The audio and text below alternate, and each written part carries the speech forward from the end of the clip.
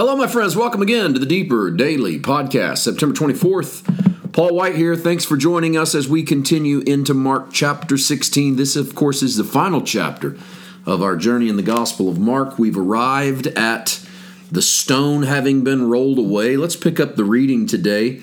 In Mark 16:5, and entering the tomb, they saw a young man clothed in a long white robe sitting on the right side, and they were alarmed. First of all, let's describe the tomb. This is a little different for us because we don't bury our dead in the same manner that they did in that part of the world in that time period. The dead were buried almost exclusively above ground in caves, hewn rocks. They were buried in places where their bodies could decompose and then their bones be collected. That would clear space for multiple generations to be buried in the same family tomb. These were carved out slots inside of the caves where you could slide the bodies in or lay the bodies. And they had little vestibules, almost a lobby. You would go into a burial chamber, and then there would, at the far end of the chamber, would be the individual bench, sometimes a shelf, and that's where they lay the body of the deceased. That's how we know that's how they buried Jesus, because it tells us in the last chapter there was a tomb cut out of a rock. And so the little vestibule or the little lobby at the front was to separate people who were visiting from the multiple bodies that might be in the tomb. And you would, of course, oftentimes you try to put the freshly dead, I'm trying to say this respectfully, say it properly, maybe put the freshly dead farther away from the stone, from the door, for obvious purposes. And so you would go in because it was common to visit the body. They would often go in and anoint it, go in to keep the smell, keep it from stinking, keep the stench down. So this was part of the process of the anointing of the bodies, and it wasn't just a one-time thing. It might be something they did repeatedly. Some of this we only know from conjecture, some of this from writings, but it's not as if the Bible gives us the details of why these things happen. So they enter into this little area in the tomb, and there's a young man sitting to the right, and you can imagine how frightening that would be, to enter the tomb space and to walk into the tomb space and there be a young man dressed in a white robe just sitting there inside the tomb. In Matthew's gospel, he calls this an angel that they meet at the tomb in Matthew 28. We talked about this man and what it might mean in the Mark narrative, but I want to point out verse 6. He said to them, "Do not be alarmed."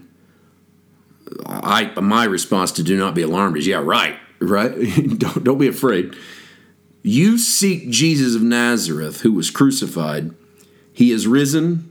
He is not here. See the place where they laid him."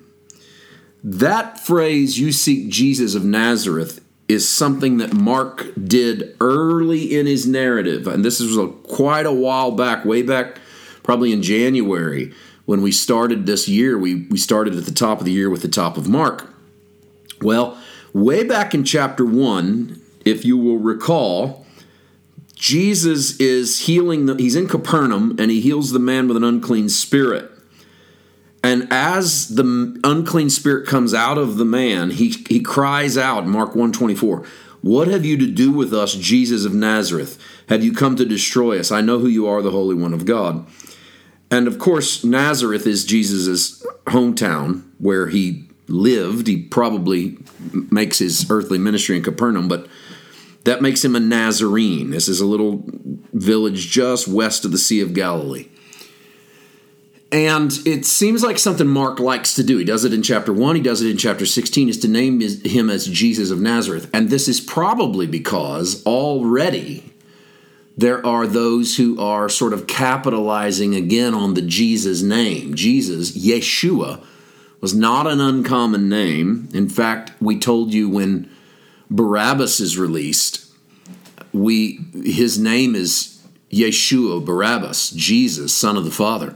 He's a different version of the Son of the Father. He's the version of the Son of the Father that is too often propped up as the Son of the Father, this militant leader that's going to overthrow things. In some ways, the Jesus many people are looking for is Barabbas, not Jesus of Nazareth. Mark seems to go to great lengths, both in chapter 1 and chapter 16, to establish that we're talking about Jesus of Nazareth. And I think what that could mean is that the world into which Mark wrote his gospel, which was no doubt a first century world, and we have every reason to believe he's the first to write down the stories of Jesus, not the first to tell them, but in a world in which the Yeshua story is getting broader and broader, Mark wants to make sure people know who he's talking about. And there have been other Jesuses.